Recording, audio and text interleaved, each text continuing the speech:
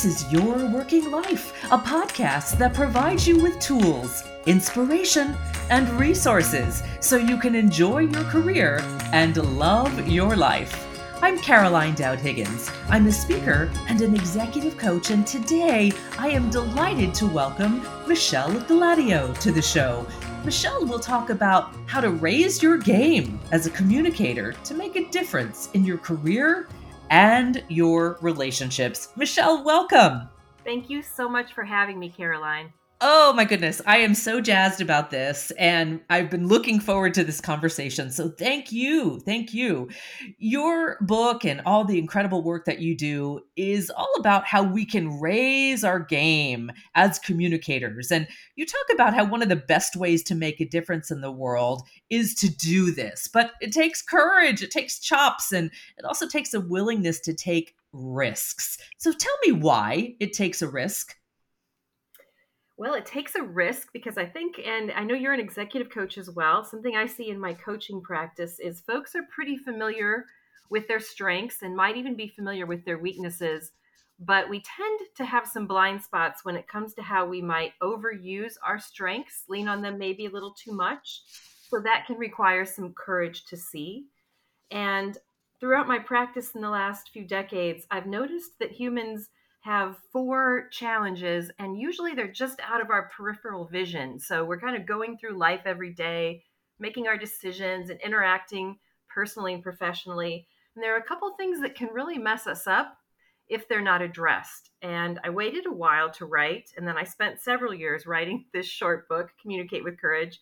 But it does, I think, a very good job of helping illuminate the challenges of hiding, defining, rationalizing, and settling. And with those four hidden challenges, we're all, I don't want to say guilty, that's certainly not the word. We're all encumbered by them sometimes. So we need some courage to just love ourselves despite the fact that we're not perfect. Thank you for that. I think it's so important just to recognize, my goodness, we're human and we're not perfect, nor should we be.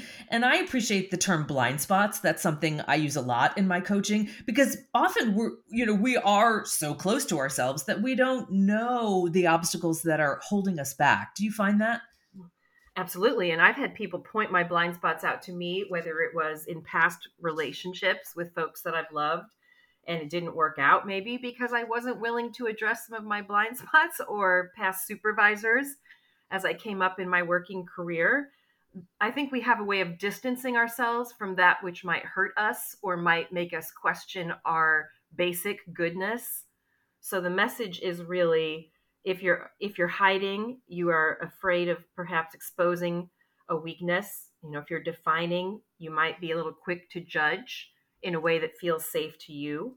If you're rationalizing, you're talking yourself out of some challenging but potentially beneficial conversations.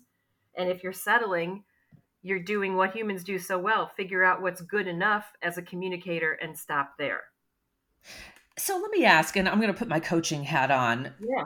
Is this something that you talk to clients when you're thinking about helping empower them and up their game as communicators, embracing the fail and learning through it and thinking about how that is a growth opportunity? Sure. Failing forward. I mean, it hurts our egos, and it's embarrassing, but I think most of the times I've embarrassed myself as a communicator.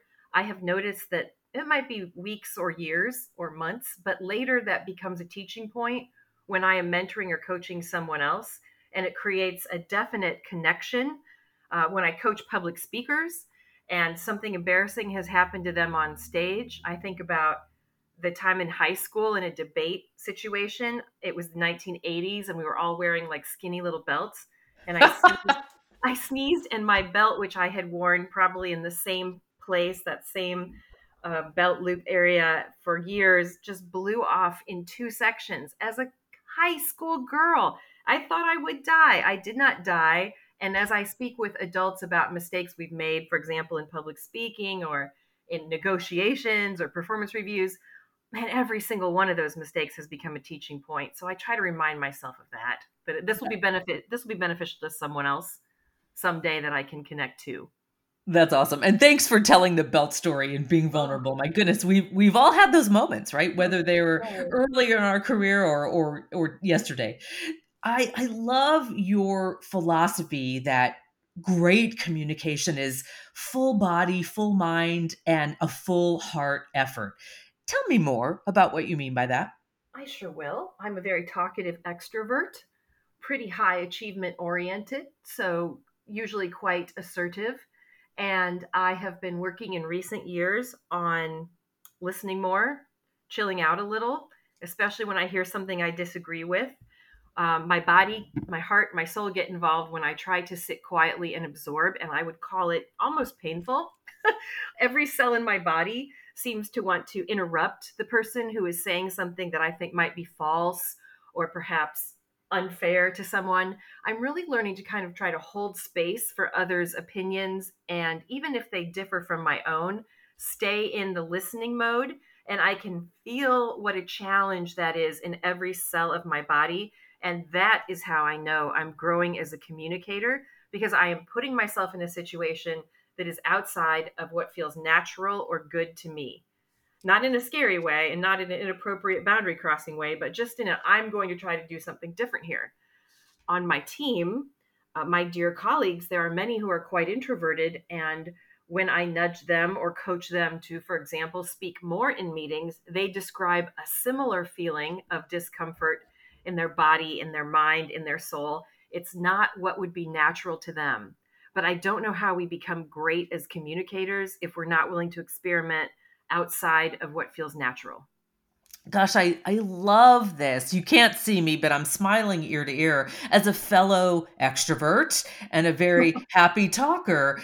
Often I similarly am trying to help myself train myself to listen and not to respond.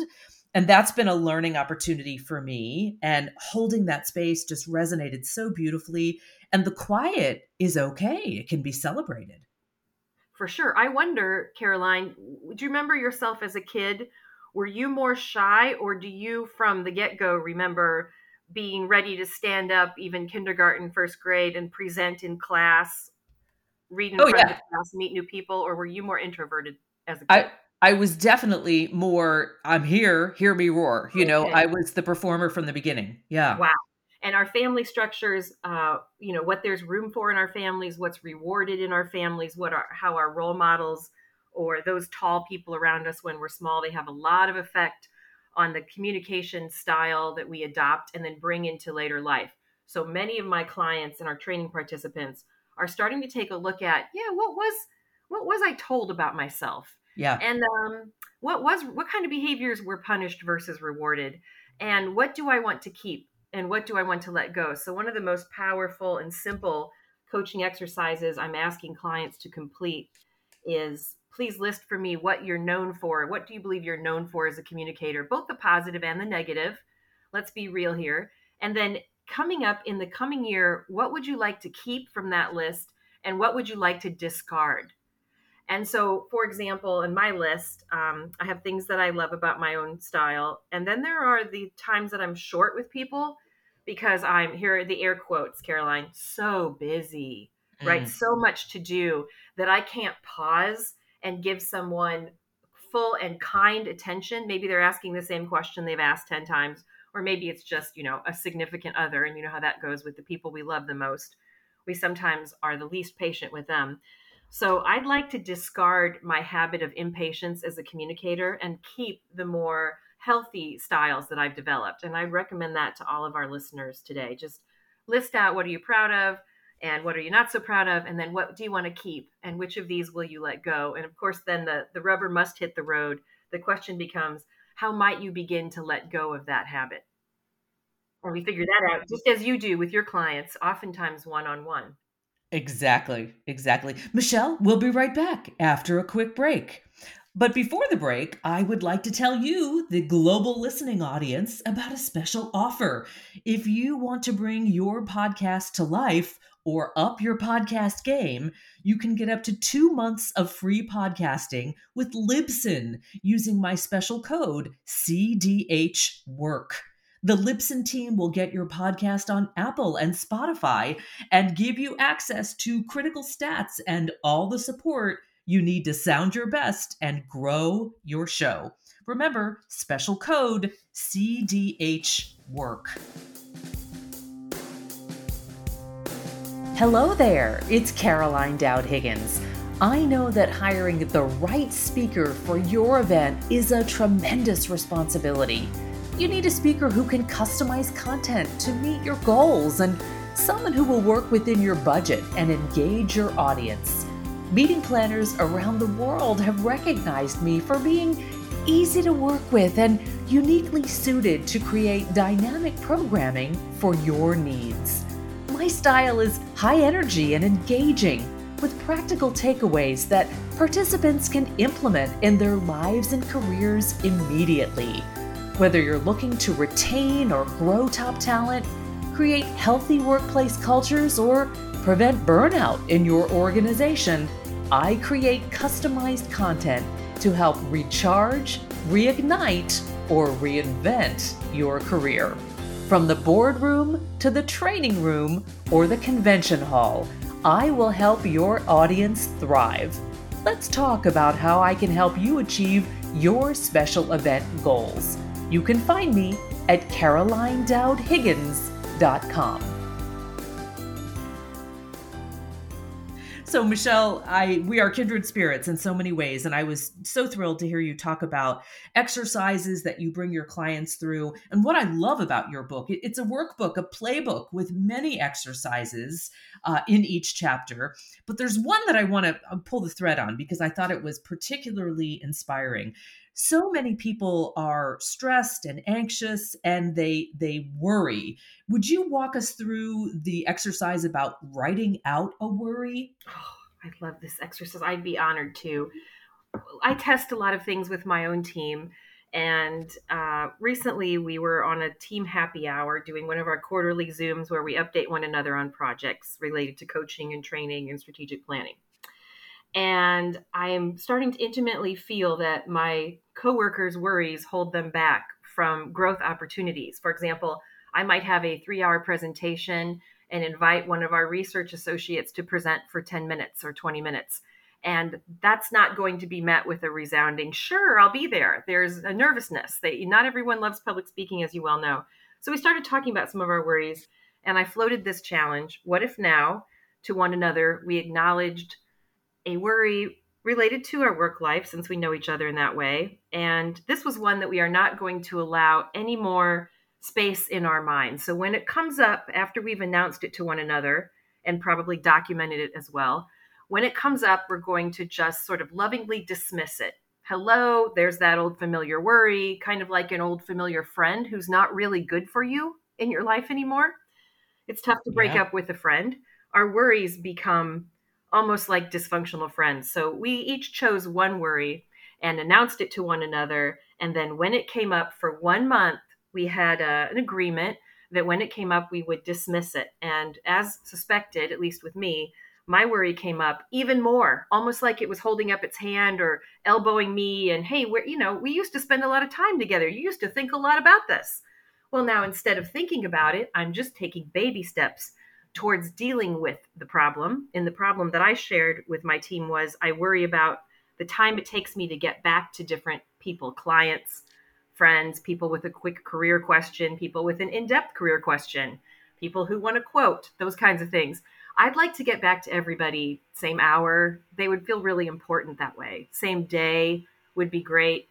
I haven't been able to always get back to everybody same day, and it haunts me when I try to sleep at night. So that was the worry I began to let go. And they all had other, individual, personal, and interesting worries. We spoke them. And then in the next meeting, we did a little update. How is it going? Did you work on dismissing it?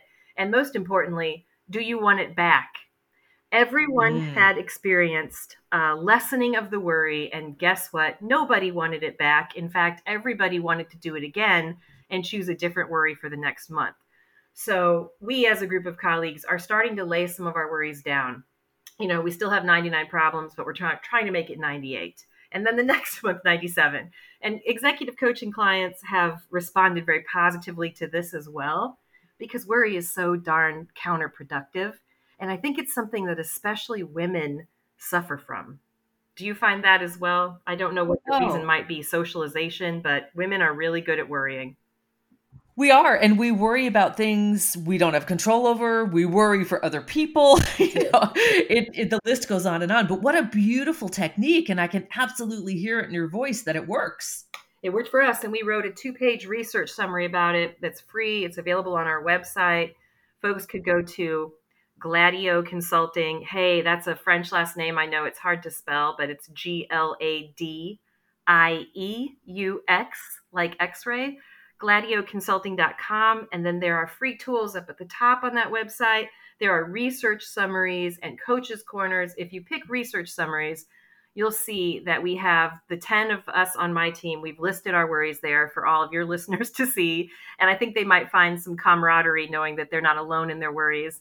And we've been overcoming those through baby steps. Great to work with That's a awesome. coach, you know? It would be great. Yeah. It's great for people to get a hold of you and talk with them about their worries, especially related to anything organizational development, communication, career related. A guide can help. I think the accountability is terrific.